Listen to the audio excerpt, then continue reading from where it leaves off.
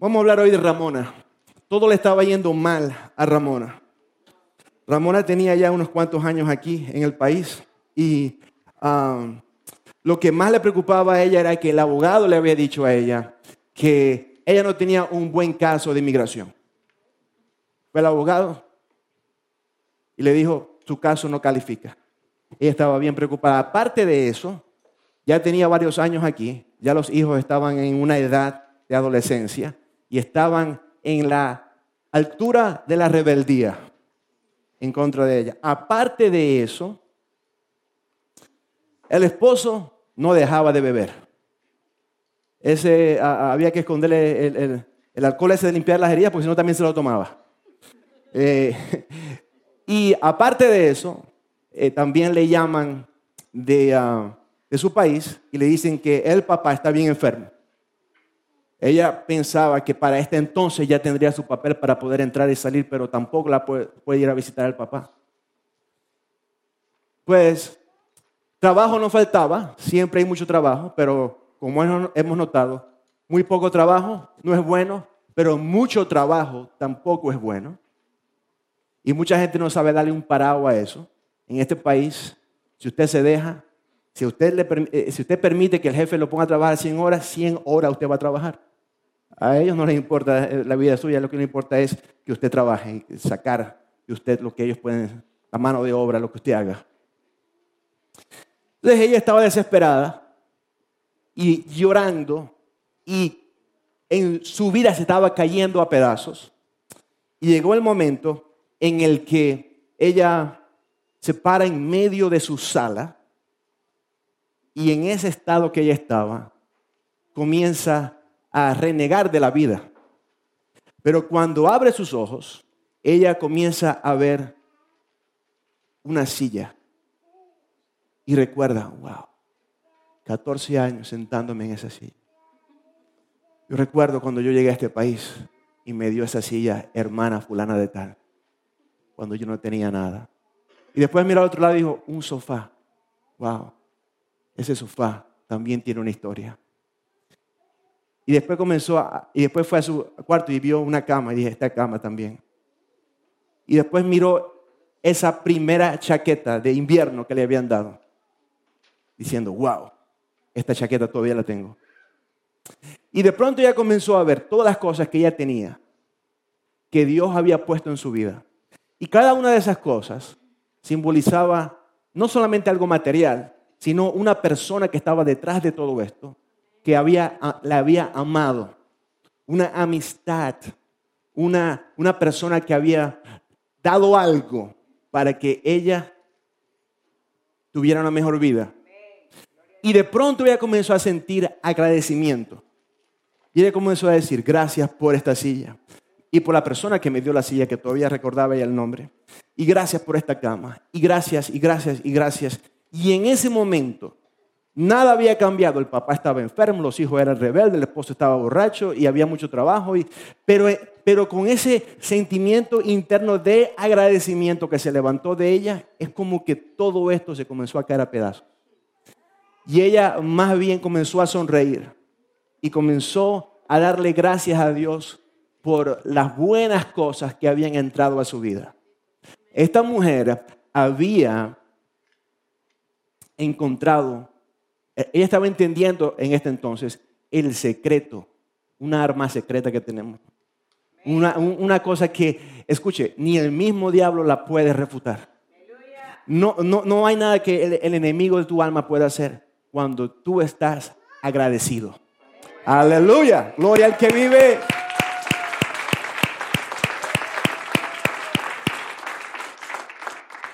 Ahora, una cosa acerca del agradecimiento. Escuche esto. Pendiente aquí. Yo puedo estar enojado conmigo mismo. Yo puedo estar enamorado de mí mismo. Hay gente que está enamorada de sí mismo, ¿sabía? Yo puedo estar contento conmigo mismo. Hay un montón de cosas que yo puedo hacer conmigo mismo. Pero agradecido siempre es hacia otro. ¿Usted ha escuchado a alguien, estoy agradecido conmigo mismo?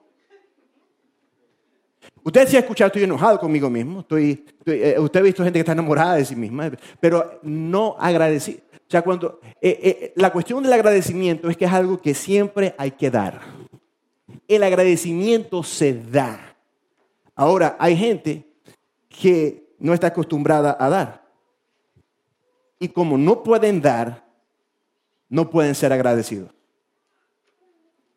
El que es agradecido ha entendido que el que comparte disfruta de la mejor parte.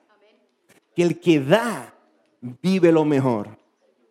Ahora escuchen, el que no comparte se pierde de la mejor parte. El que no se da a otros se pierde de la mejor parte. Primera de Pedro 4:10 dice lo siguiente: cada uno, según el don que ha recibido, ministrelo a otros. ¿Usted sabe qué significa la palabra ministrar? Delo a otros. Entréguelo a otros. Y aquí dice que cada uno debería hacer esto. Según el don que ha recibido. O sea que usted ha recibido, hay algo que usted ha recibido. Mire que aquí no dice que se lo ganó, sino dice usted lo recibió. Hay cosas que papá te entregó en tu mano, que dio a tu vida para que tú se las ministres o las des a otro. Y el que es agradecido entiende lo que esto significa. Dice que como buenos administradores de la multiforme gracia de Dios. O sea que el que reparte es un administrador. Entonces, pues cuando nosotros agradecemos y damos gracias a otros, estamos administrando también. Gloria al que vive.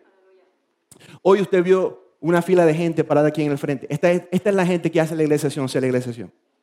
Aleluya. Y ellos han decidido dar. Mire lo que dice. Jesús lo puso en estas palabras. Jesús dijo, porque todo el que quiere salvar su vida, salvar significa como que guardar, salvar, como que pues, el que está escondiendo en una cuenta de banco, por ejemplo, está guardando, está acumulando. Dice que el que hace eso la va a perder. O sea que el que deja su vida para sí mismo y no la reparte para otros, la va a perder. Pero y todo el que pierda la vida, o sea que el que la reparte, el que la entregue, el que comparta con otros, por causa de mi evangelio, la salvará. O sea que Jesús también explica lo mismo con diferentes palabras diciendo, nosotros tenemos que entregarnos a otros. Nosotros tenemos que, usted no va a ser feliz hasta que usted pierda lo que usted tiene, su vida. Si yo tengo un talento, si tengo tiempo, si tengo una sonrisa, si tengo recursos, si tengo amistades, si tengo conexiones, si tengo lo que yo tenga, es para otros poder disfrutar, para poder hacer que la vida de otros sea mejor. Para eso fue que Dios me dio lo que tengo. El agradecimiento es parte importante de todo esto. Una cosa yo le garantizo acerca de toda la gente que estaba parada aquí al frente hoy. Ellos están agradecidos con lo que Dios ha hecho en la vida de ellos.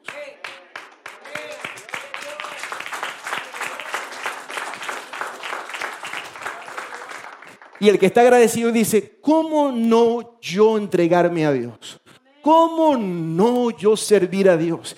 Después de todo lo que Él ha hecho por mí.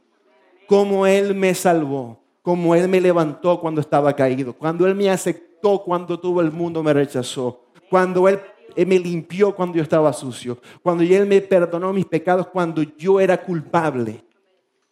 Y pues el que entiende eso, siente por dentro agradecimiento. Una cosa acerca del mal agradecido es que el mal agradecido vive mirando lo que otros tienen, vive pensando en lo que él o ella no tiene, y muchos mal agradecidos viven en el pasado. Porque me hicieron aquello, porque me hicieron esto, porque mis padres, porque mi hermano, porque mi cuñado no me invitó a la fiesta, y todavía vive en cadenas con el mal agradecimiento. Esto es un problema inmenso. Escuchen, Hay muchas cosas que quizás yo no tendré en mi vida, pero cuando yo me pongo a pensar en las que tengo, soy más feliz. Yo no sé usted, pero yo quiero ser feliz. Ajá, escuche, yo quiero ser feliz. Aleluya. Gloria al que vive. Gloria a Dios. El hombre que está pensando en la mujer que no tiene, no es feliz con la mujer que tiene. La mujer también. La mujer que está pensando en el hombre que no tiene, no es feliz con el hombre que tiene. Mire, el agradecimiento como que hace que las cosas rindan más. Yo estaba leyendo la Biblia el otro día y me puse a leer Juan 6. En Juan 6 se encuentra una historia en la que un montón de gente está detrás de Jesús. Y Jesús les enseñaba y ya era tarde. Y los discípulos le dicen a Jesús, despide a esta gente, vamos a deshacernos de ellos porque no queremos responsabilizarnos por esta gente que ya debe estar hambrienta. Y Jesús dice, no, tú te quieres deshacer de tu responsabilidad. Ellos que están con nosotros vamos a ser responsables por ellos. Vamos a alimentarlos. Y ahí Jesús comenzó a probar a los discípulos. Uno le dice, pero es que vamos a gastar todo lo que tenemos para alimentar a esta gente y ni siquiera después que gastemos todo lo que tenemos, ni llenos van a quedar. Y dice, no. La respuesta a este problema está entre nosotros. Ponte a buscar la solución. Vamos a ver qué hay por ahí, qué hay de comer. Ellos se aparecen con 5 panes y 2 pececillos. Mire que no dice peces, pececillos. O sea que hasta chiquitos eran los peces. No era pez grande tampoco, era chiquito. Y entonces, y lo que a mí me impresionó cuando yo leí esto, y estaba pensando acerca del mensaje de hoy también, es que antes de repartir, Jesús dio gracias. Mire lo que dice Juan 6:11, dice lo siguiente.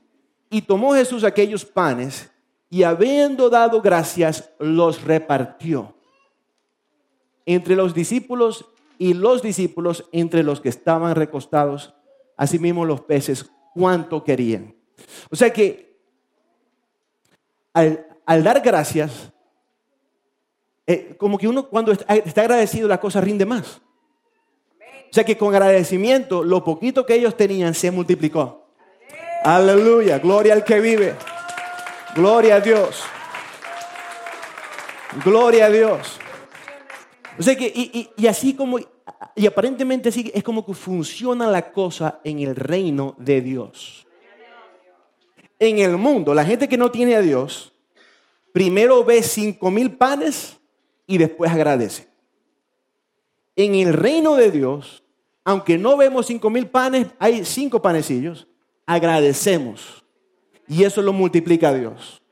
Y es como que Dios dice, si tú eres fiel en lo poco, en lo mucho te pondré. Y si tú eres agradecido con lo poco, más vas a tener.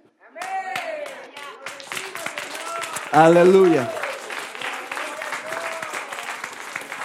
Dice que el que es agradecido le abre puerta al futuro. Mire, mientras más agradecido está uno, como que más puertas se te abren. Mi agradecimiento hoy abre puertas para la bendición de mañana. Esto es algo que Jesús está buscando constantemente en medio de su pueblo. Vamos a leer Lucas 17, gracias. Vamos a leer Lucas 17 y vamos a estar de pie cuando usted lo consiga. Y vamos a hacer algunas observaciones acerca de esta historia. Gloria al que vive. En la iglesia nos ponemos de pie en reverencia a la palabra. Aleluya.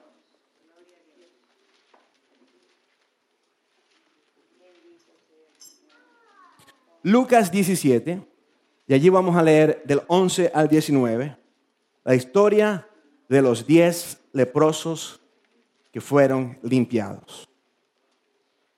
Lucas 17, comenzando con el versículo 11, lee de la siguiente manera: en el nombre del Padre, del Hijo y del Espíritu Santo. Yendo Jesús a Jerusalén, pasaba entre Samaria y Galilea. Al entrar en una aldea, le salieron al encuentro 10 hombres leprosos, los cuales se pararon de lejos y alzaron la voz diciendo: Jesús, Maestro, ten misericordia de nosotros. Cuando él los vio, les dijo: id, mostraos a los sacerdotes. Y aconteció que mientras iban, fueron limpiados.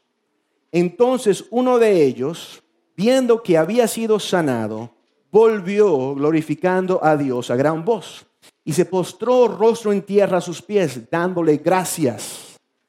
Y este era samaritano. Respondiendo Jesús dijo: ¿no son 10 los que fueron limpiados? ¿Y los 9? ¿Dónde están? No hubo quien volviese y diese gloria a Dios, sino este extranjero. Y le dijo: levántate, vete, tu fe te ha salvado. Podemos estar sentados. Aleluya.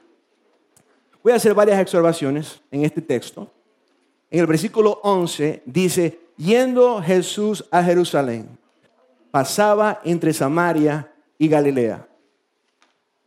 Los estudiosos que saben la geografía de la tierra prometida dicen que no era necesario pasar por Samaria para ir de Jerusalén a Galilea, pero que Jesús tomó una ruta alterna.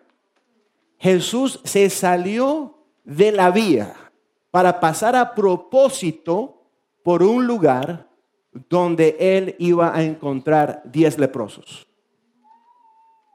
Y cuando yo pienso esto, yo a veces me pongo a pensar y digo: wow, cuántas cosas Jesús no ha hecho que no tenía que hacer.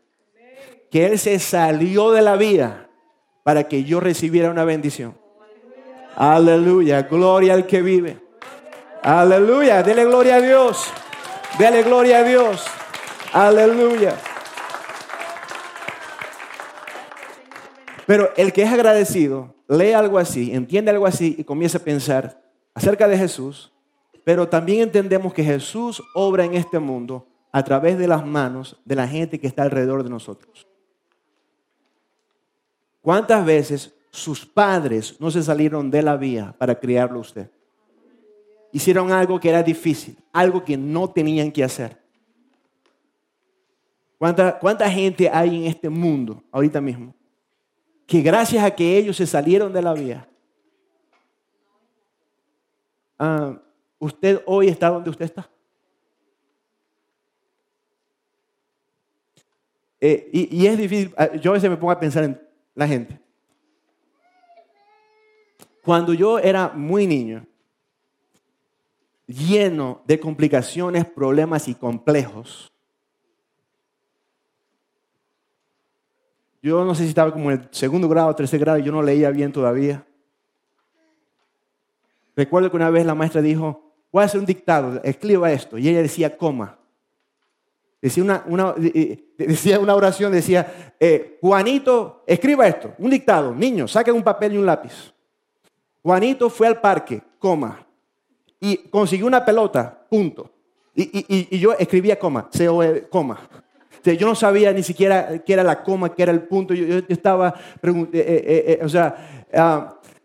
pero escuche, esta maestra no tenía que hacer eso, pero ella se quedaba para ayudar a Frank, a este niño que no sabía, que no tenía. Porque pues en mi vida, pues mis padres estaban en un punto en el que ellos no tenían tiempo para hacer la tarea conmigo, porque estaban muy ocupados peleando el uno con el otro. Entonces pues, cuando yo llegaba al próximo día a la escuela, como nadie me había ayudado, yo no sabía qué era coma, qué era punto, cómo agarrar dictado, pues yo no sabía. Pero esta maestra, wow, gloria al que vive. Pero Jesús se sale de la vía, del camino, para sanar a unos leprosos. Dice el 12, y al entrar en una aldea, le salieron al encuentro 10 hombres leprosos, los cuales se pararon de lejos y alzaron la voz, diciendo: Jesús, Maestro, ten misericordia de nosotros. Ahora escuche, estos leprosos estaban en las afueras de la ciudad y se pararon de lejos. Entienda esto. En esos tiempos, el que tenía lepra no podía estar, porque ellos no sabían cómo curar la lepra. Y ellos solamente sabían una cosa, la lepra es contagiosa. Y como le ponían en cuarentena a esta gente y los echaban fuera. O sea que un leproso solamente se podía juntar con otro leproso. Y estaba en cuarentena. Y de lejos, y un leproso cuando veía a alguien que no estaba con lepra, tenía que avisarle al que venía de lejos, al menos a una distancia de 150 metros. Tenemos lepra, estamos sucios, somos inmundos. Y para que la gente se enterara y no se acercara a ellos. Imagínense vivir así. Entonces Jesús se va por las afueras y se consigue gente que vive en las afueras. Y estos están viviendo allí con lepra. Mira lo que dice aquí. Y alzaron la voz diciendo, Jesús, Maestro, ten misericordia de nosotros. Versículo 4. Cuando Él los vio, les dijo, id, mostraos al sacerdote, a los sacerdotes, varios. Y aconteció que mientras iban, fueron limpiados. Ahora fíjense, si hay algo que, primeramente, Jesús dice lo siguiente. Id y mostraos al sacerdote. ¿Qué será lo que el sacerdote va a hacer? En esos tiempos, solamente el sacerdote tenía instrucciones de cómo revisar a un leproso y asegurarse de que no tenía lepra. Y este leproso no estaba sano hasta que el sacerdote le decía, está sano. O sea que era la afirmación del sacerdote que delante del mundo hacía que este leproso ya estuviese limpio. Hasta que el sacerdote no dijese, él estaba sucio. Y pues no había afirmación en la vida de esta gente. Y aquí dice, id mostraos, y aconteció que mientras iban, fueron limpiados. Mientras que iban, fueron limpiados. O sea que es en el camino donde Dios me limpia. Aleluya. Gloria a Dios. Gloria a Dios. Escuche, yo tengo problemas, tengo mucho, y la gente que no es cristiana siempre dice que en la iglesia hay un montón de gente hipócrita, gente con problemas. Exactamente, aquí es lo que aquí hay gente con problemas. Nosotros estamos como el leproso en el camino. Yo voy de camino. Mire, yo tendré problemas, pero yo voy de camino. Y mientras que yo voy caminando, yo sé una cosa, que mi camino comenzó hace unos cuantos años. Aleluya. Y en este caminar Dios me ha limpiado. No soy el mismo que yo era cuando comencé a caminar. Pero lo que yo sí hice fue que comencé a caminar. Aleluya. Gloria a Dios. Gloria a Dios. Comencé a caminar. Y en el camino. Bueno, y fíjense que estos leprosos no preguntaron. Hay gente que Dios le da Dios te da una orden. Haz esto. Ajá, ¿y cómo va a pasar esto? ¿Y cuándo es que? ¿Y quién es que? Y entonces pues, Dios da instrucciones. Dios te quiere sacar de deuda y te dice, da lo que tienes. Comienza a diezmar. Dios te quiere sanar tu matrimonio. Y dice, haz esta llamada y pide perdón. Y usted dice, no, pero es que fue a mí que me hicieron. No, tú vas a pedir perdón. Y la gente no entiende. Y a veces, estos leprosos no se pusieron a preguntar, ¿y por qué es que tenemos que ir? ¿Y qué es que vamos a hacer allá? Ellos nada más obedecieron. Escuchen, la obediencia abre puertas para la sanación. Aleluya. Versículo 15. Entonces uno de ellos, viendo que había sido sanado, volvió glorificando a Dios a gran voz y se postró rostro en tierra a sus pies, a los pies de Jesús, dándole gracias. El que fue sanado le dio gracias. Y este era samaritano. En otras palabras, este era que no sabía nada. Este no sabía lo que era Jehová, lo que eran los 10 mandamientos, lo que era una sinagoga, lo que era ir a la iglesia. Este no sabía. este solamente sabía una cosa. Yo tenía lepra, después me dijeron que fuera a un lugar, yo hice lo que me dijeron y ahora no tengo. Y nadie le dijo a él que tenía que ir a dar gracias. Él sintió por dentro una cosa que no le pudo detener, que le empujó a el que ha recibido una sanación, un toque de Dios, una afirmación como, mire, este hombre nunca había escuchado de nadie. Estás bien. Solamente, quizás por cuántos años él tenía lepra. Y lo único que le decían, estás mal, estás mal, estás mal, estás mal. Hasta que Jesús le dijo, ve y muéstrate al sacerdote. Y cuando vio al sacerdote, el sacerdote le dijo, estás bien. Yo creo que esto cambió la vida de ese hombre. Cambió la vida de ese hombre de escuchar que alguien le decía, estás bien. Y en el camino, mire, y en el camino iban 10 leprosos. Escuche. Hay gente que dice, yo no me junto con esa gente. Pero mire, eran 10 leprosos. O sea, eran que iban de camino. Iban todos juntos. El 17 dice, respondiendo Jesús dijo, ¿no son 10 los que fueron limpiados? Y los 9. Mire lo que Jesús observa. A Jesús no le sorprende que está sanado. A Jesús no le sorprende que él está contento. Lo que más impacta a Jesús es cómo es que se sanaron 10 y solamente regresó 1. Y él pregunta, ¿dónde están los 9? El 18, no hubo quien volviese y diese gloria o gracias a Dios, sino a este extranjero. Wow.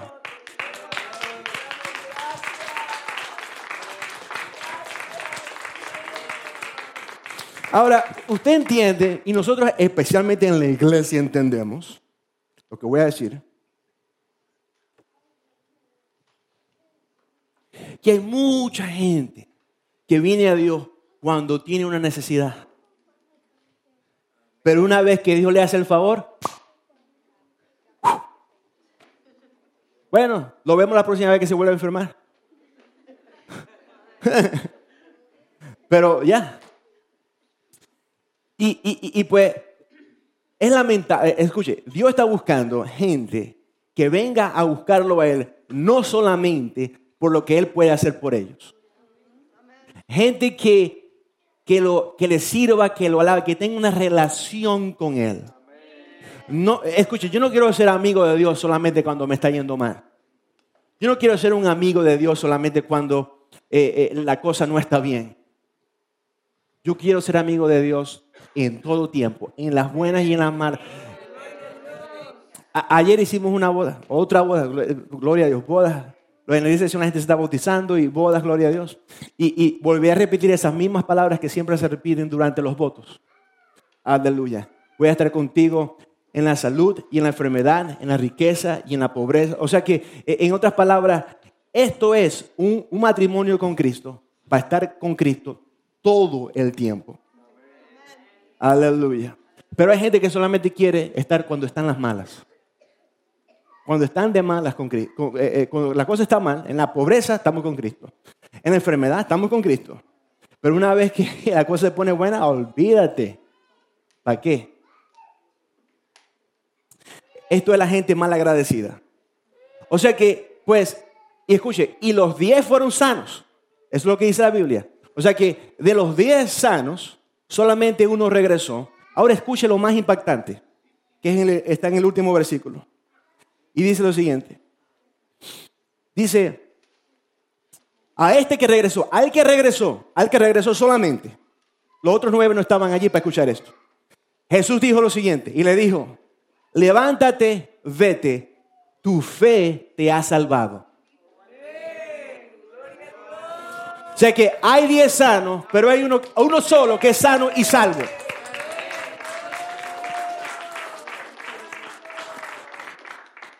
Hay 10 sanos, pero uno solo que es sano y salvo. Wow. Yo no sé usted, pero yo no quiero ser sano solamente, yo quiero ser sano y salvo. Aleluya. Gloria al que vive. Sí, la gente que es malagradecida solamente mira lo temporal, lo que está aquí nada más. y solamente aprovecha pues, por unos momentos. Pero el que regresa al Señor con agradecimiento recibe salvación eterna. Esto no se acaba. Escuche, la sanación en este mundo, la sanación aquí donde estamos nosotros, tiene fecha de expiración.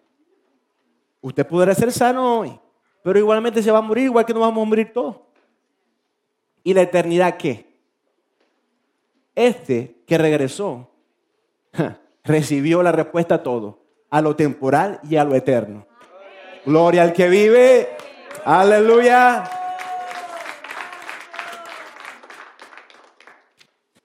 Acerca de los leprosos, tenían que anunciar y decirle a todo el mundo que eran impuros. Los enfermos de lepra eran obligados a vivir afuera de la ciudad y no podían acercarse a la gente que no estaba enferma. Los leprosos solo se podían juntar con otros leprosos. Llegaba el momento también en el que la lepra se ponía tan mala que las partes del cuerpo se le comenzaban a caer a pedazos. Imagínense que la lepra era tan fuerte que hacían así, se le caía la oreja. Hacían así, se le caía un dedo. Perdían la nariz. Con el tiempo también quedaban ciegos. Los leprosos quedan ciegos también. Solamente el sacerdote podía declarar que si estaban o no estaban limpios. Aleluya. Y nosotros venimos como cristianos al sumo sacerdote que es Cristo. Aleluya. Y Él declara al que viene a Él que, aleluya, que somos limpios. La lepra podía ser heredada. Usted puede nacer con herencia de lepra o podía ser contagiada. Pero la lepra podía vivir dentro de usted hasta por 12 años. Y por 12 años usted ni siquiera saber que usted tenía lepra.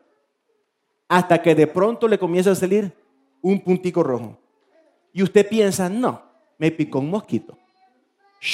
De hecho hay una cosa.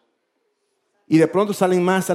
Y cuando usted comienza a ver 2, 3, 4, eso no tiene vuelta atrás.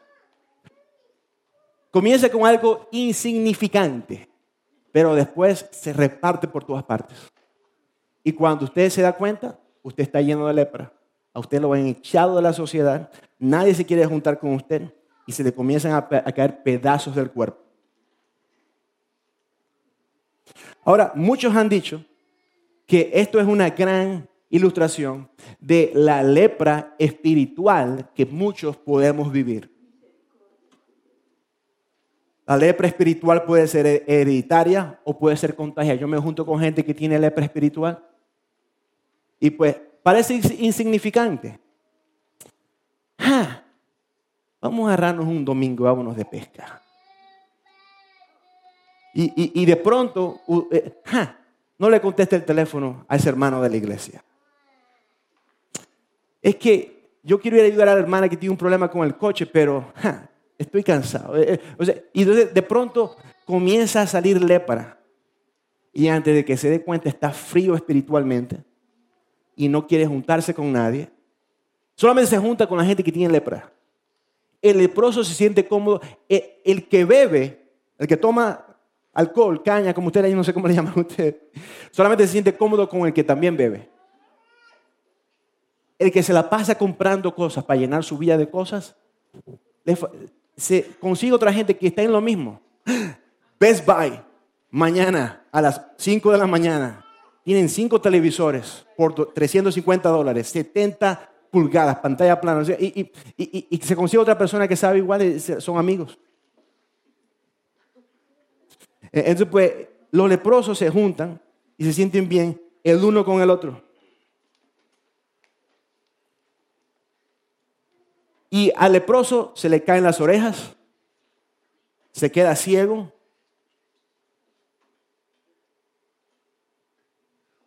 Pierde las manos, pierde.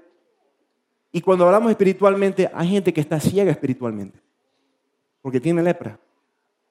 Cuando hablamos de espiritualmente, hay gente que no escucha. Se le ha caído la oreja.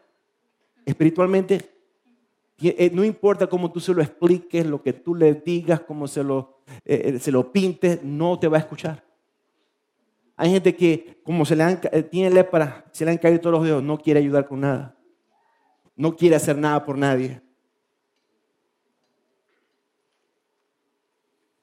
Y el leproso está sufriendo, pero la lepra hace que no lo sienta. Fíjense que el leproso se hace así, se le cae la nariz y ni lo siente. Así de malo está la cosa con el leproso. Y hay gente que está igual, que se le ha caído la oreja espiritual, los ojos espirituales, todo, y ni lo han sentido. La lepra te pone en esa situación. Y sufren. Y como ellos están sufriendo, no solamente ellos no sienten el sufrimiento de ellos mismos, ellos tampoco sienten el sufrimiento de los demás. El leproso puede estar, digamos, un borracho. Ese está sufriendo, pero está haciendo sufrir también a la esposa y a los hijos. Pero él no puede sentir el sufrimiento de ellos. Tampoco puede sentir el sufrimiento que él mismo está pasando. Tiene lepra. ¿Y quién puede sanar lepra? Aleluya. Solamente Cristo. Aleluya. El pecado no nos deja vivir libre, pero el Señor Cristo Jesús limpia de lepra. Aleluya.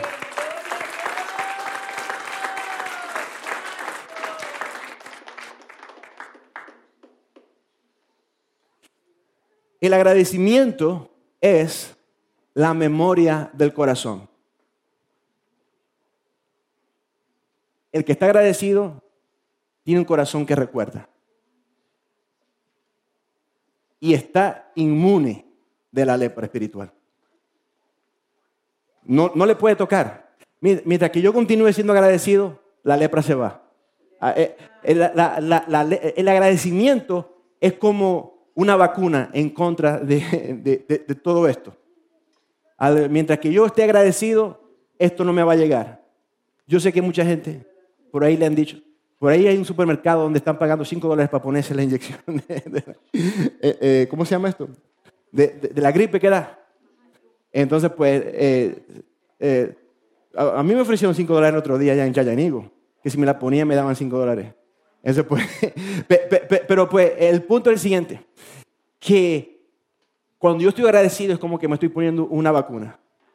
Y yo quiero estar vacunado en contra de la ingratitud, en contra de... Yo quiero ser agradecido, venir al Señor y yo quiero escuchar la voz de Él que me diga a mí, vete, tu fe te ha salvado. Vete, tú estás agradecido, estás bien. Aleluya. Gloria al que vive. Gloria a Dios. Gloria a Dios. Vamos a cerrar con esto. Vamos a leer el Salmo 69. Ese es 69. Aleluya. Gloria al que vive. Gloria a Dios.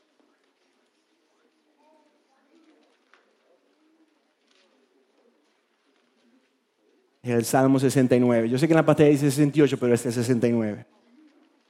Así que, gloria al que vive. Y en un momento vamos a ir delante del Señor y vamos a cantar una canción. Vamos a ser agradecidos. Aleluya. Y si usted no ha recibido a Cristo en su corazón, hoy es su oportunidad de no solamente ser sano, pero de ser salvo. Así pues que en un momento vamos a dar oportunidad para eso también. Así que se lo estoy diciendo desde ya para que se prepare. Si usted no ha recibido a Cristo en su corazón, hoy vamos a orar con usted. Si usted no lo permite. No obligamos a nadie tampoco. Pues, gloria al que vive. Salmo 69 comenzando con el versículo 30. Salmo 69 comenzando con el versículo 30.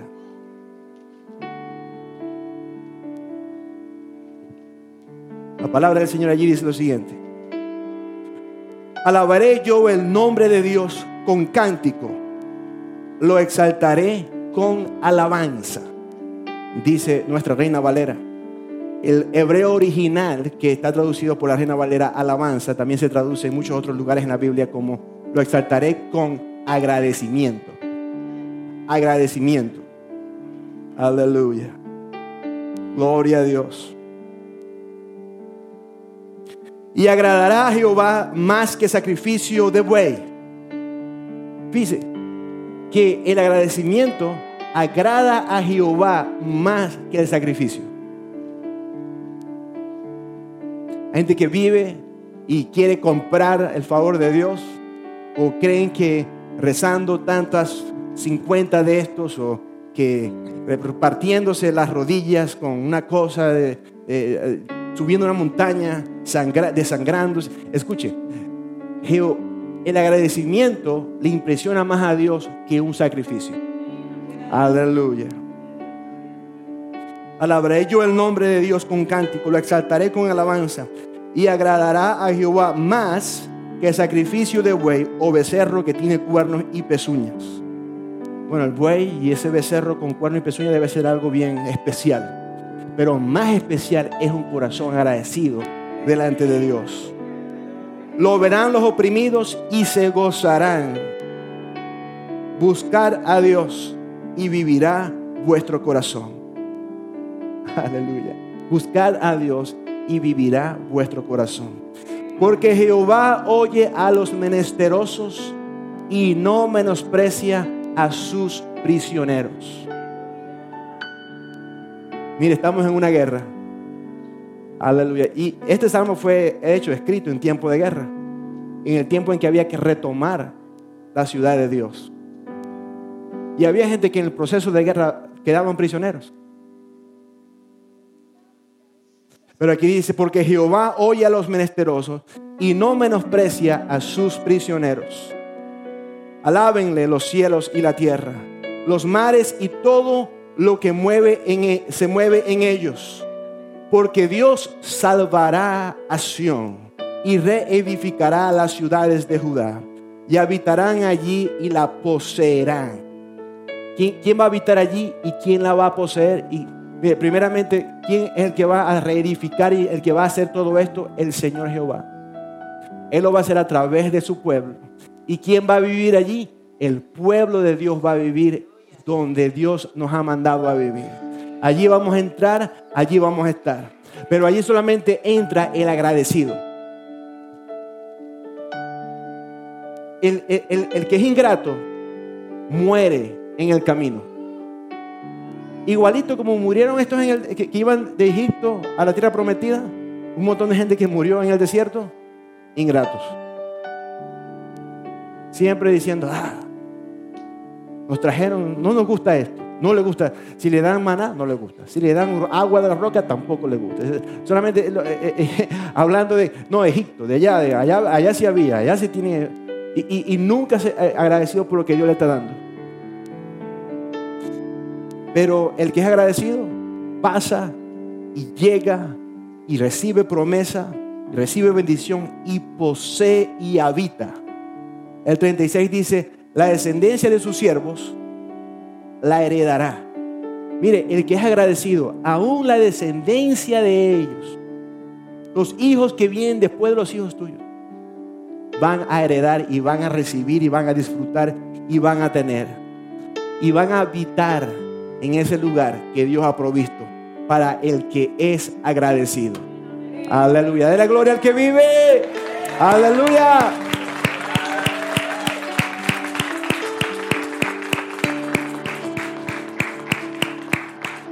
Vamos a tomar un momento, vamos a estar de pie y vamos a venir al altar a adorar al Señor. Aleluya.